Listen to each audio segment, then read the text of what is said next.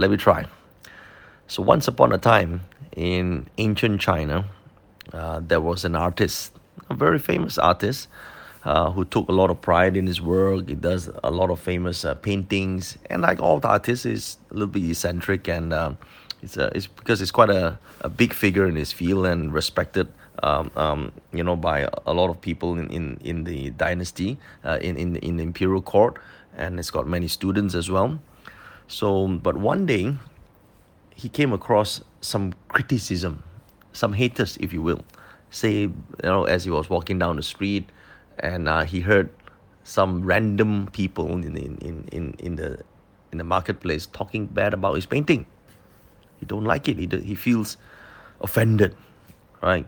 And then not long after, he thought, this must be a Philistine, don't understand art. So he went off to have his usual morning dim sum. And at the restaurant, he also heard the people in the next table also heard his name. So he was very happy, very proud. And then he heard that this bunch of people also talking bad about his art. Another critic, it seems, another hater. Damn these haters. And then as he was walking down after the food, obviously had no appetite, and he was going to his best friend's house, and even on the way in the best friend's house, and he met with his best friend, and there was another guest at the house, and immediately the guest, when he heard of his name, recognized him, and then offered to say, hey, I love your art, but there's something, maybe it's just to help you, bring you to your attention. Immediately he see that as a criticism. It seems to be that everyone is criticizing my work. I must have bad feng shui right now. I must have really bad luck. Why everyone dislike my work? This is too negative. I cannot handle it. These are all negative people. So almost the entire 1 to 2 weeks thereafter, he's been hearing a lot of criticism, and he found himself keep on thinking about it. He cannot sleep. He's pissed off. He's angry, and he knew he has no peace of mind, and if he continues this way, he's never going to have new paintings. So what do you do? Well, like a lot of artists, they say, all these people don't know how to appreciate good art. What I'll do is I'm going to go down to the mountains, and I'm going to, go to, get some inspiration from the mountains, something peaceful and quiet. So off he went, and into the hills, and he looked for one of those very old lodge that he used to go to, and he registered his name, and they recognized there. He wanted to look for the lodge keeper, the manager. And the manager came out and immediately recognized the famous artist, and the artist said, I would like to request for my, that the room, that villa that you have that oversees the pond. And the manager said, of course, sir, I will prepare the room for you. And hopefully you will have a very restful night and be able to do your work. So the artist is really, really happy, and off he went to his villa. And his villa is beautiful. It oversees the hills, the mountains, and there was a really nice pond just outside of his room. And he knew that if he stayed here and just had look at this beautiful scenery, he would be able to come up with new inspiration to do his paintings. And so that night, he went to sleep. And first it was okay, and then suddenly he heard a lot of croaking. It's like this croaking outside. He cannot fall asleep, and he is like really, really, really upset. It's been so many hours, and the croaking seems to be louder and louder and louder. He knew there must be at least like 1,000 frogs out there in that damn pond that is supposed to be beautiful outside this window that is just hates him, and they're croaking at him all night. So the next morning, he was having his breakfast, and the manager came and asked him, so, sir, how was your night? Did you sleep well? And of course, the artist was pissed off. He said, no, I didn't sleep well at all. That your place is so supposed to have the great sound of nature, but this is just quite the opposite. These damn frogs of yours in that pond, there must be like 1,000 of them. I really cannot sleep. I cannot do my art here. And the manager said, oh no, this is terrible.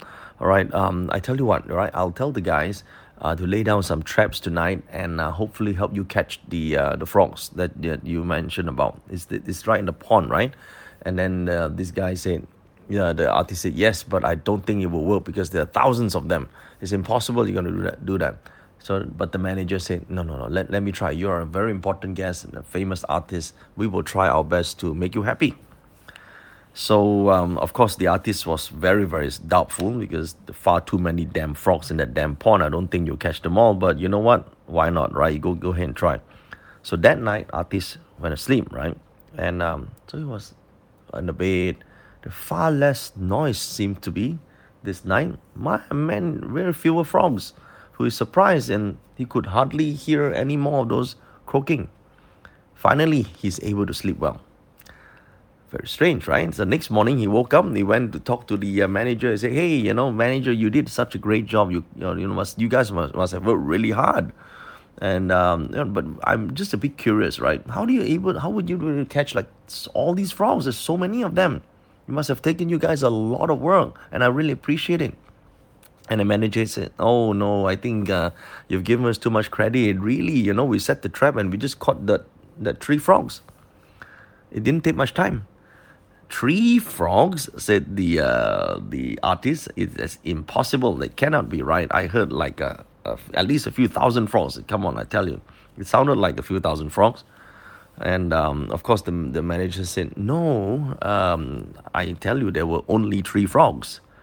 Okay, maybe it's your mind just magnifying those sounds and made them sound like a lot. Said the manager said that, and this was just three frogs, and we got rid of these three frogs. That was it. Okay, and of course then the artist realized that, oh, okay, this must be an illusion in my mind. So, end of story. Now, this story has a very important meaning. The mysteries of how something formless can turn out to be something so real and so mysterious and so painful. And this happens all the time. And this is very in line with this star called Tei Fu, right? It's called Earth Charm, which governs critics and haters. And if you look at sometimes our situation here, many people actually don't like haters. We don't like to be criticized. I mean, no one likes to be criticized, and of course, you know, and most people would develop a way to deal with it, and of course, some people deal with it by ignoring it. Some people do it by deal with it by dismissing it. Now the thing is this, right? By ignoring and dismissing, sometimes we miss out on the opportunities to learn from the different perspectives. Because not all criticism are always bad, especially in a day like this where you actually have the heavenly noble, and then you also have the monthly noble. So which means that some of this criticism or so-called haters or the so-called negative opinion may not be having a devastating attack. Okay, because sometimes we can see the learning point and maybe actually derive something useful from them. Okay, so this could be one of that, right? And of course, if we worry too much about the excessively worry about these external so-called feedbacks, we might actually, lose out on the opportunity to learn.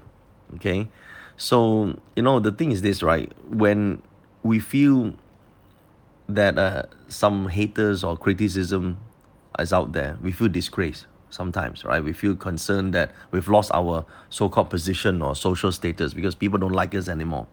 Or some of us on the opposite, right? So you don't think that, just because you can handle criticism is all right, but some people just love to be praised, right? Have you seen people who love to be praised? And for those who just favor being praised all the time, then they're just concerned about holding on to the so-called positive support that they have, and if they lose it, they don't want to let it slip away, right? And this is also a constant form of living in fear, both ways, right? You fear people don't like you, and you fear losing the praise that people have for you. They're both forms of fear, right? So, and those who say that they don't care, right? No, I just really don't care what other people say. You heard that before. Those who say they don't care are the ones that turn out that care the most, right? So the real solution is to really understand that this fear comes from our identity, the strong identity, or some people call this the egocentric self. And if you understand that the so-called strong identity, the egocentric self of ours, the mind of ours, tend to magnify the significance of both the haters, the criticism, and also the praise, right? And the magnifying effect is what actually distorts the perception of all these critics until, when this guy, the artist, a few frogs, just the three frogs, became to sound like 1,000. And this is what happens in our own mind as well, all the time. And it will happen on a day like this if we don't realize. Okay, so sometimes, the critical remarks, so-called critical remarks or feedback from other people, just like this sound from this noise, the noise from these frogs at night, may seem very loud, but that's because we amplify it in our mind, and because we amplify it so loud that we cannot hear anything else, and then we can't get any rest in our lives. Okay, so the thing to do is to let go of our inflated identity or ego. That will give us some clarity to actually see the frogs of who they truly are. Probably they're just one or two. Okay, we thought there were many of these things, but maybe just one or two. We don't have to lose sleep over it. That's the moral of this story. Okay, so really, the today's energies are not exactly bad. They can allow us to train, to develop wisdom in our mind, to deal with our own critics in the most appropriate way, especially the inner critic. And when we understand and when we deal with the inner critic, we don't magnify it, we have succeeded. That's how you actually use the noble stars, the positive stars, instead of allowing the negative to take over. Now, today's good hours are between 1 p.m. to 3 p.m. Okay, if you use this timing, between 1 p.m. to 3 p.m., backing towards the west, facing the east, you can contemplate on this story and see whether you can sort of lower down the inner critic, right? There possibly there are only one or two frogs croaking, not that many. And then you see your life improve. I hope you have enjoyed this story. Please share this with all your friends. And I hope you have enjoyed listening to my morning messages. And do leave me a comment. Thank you so much.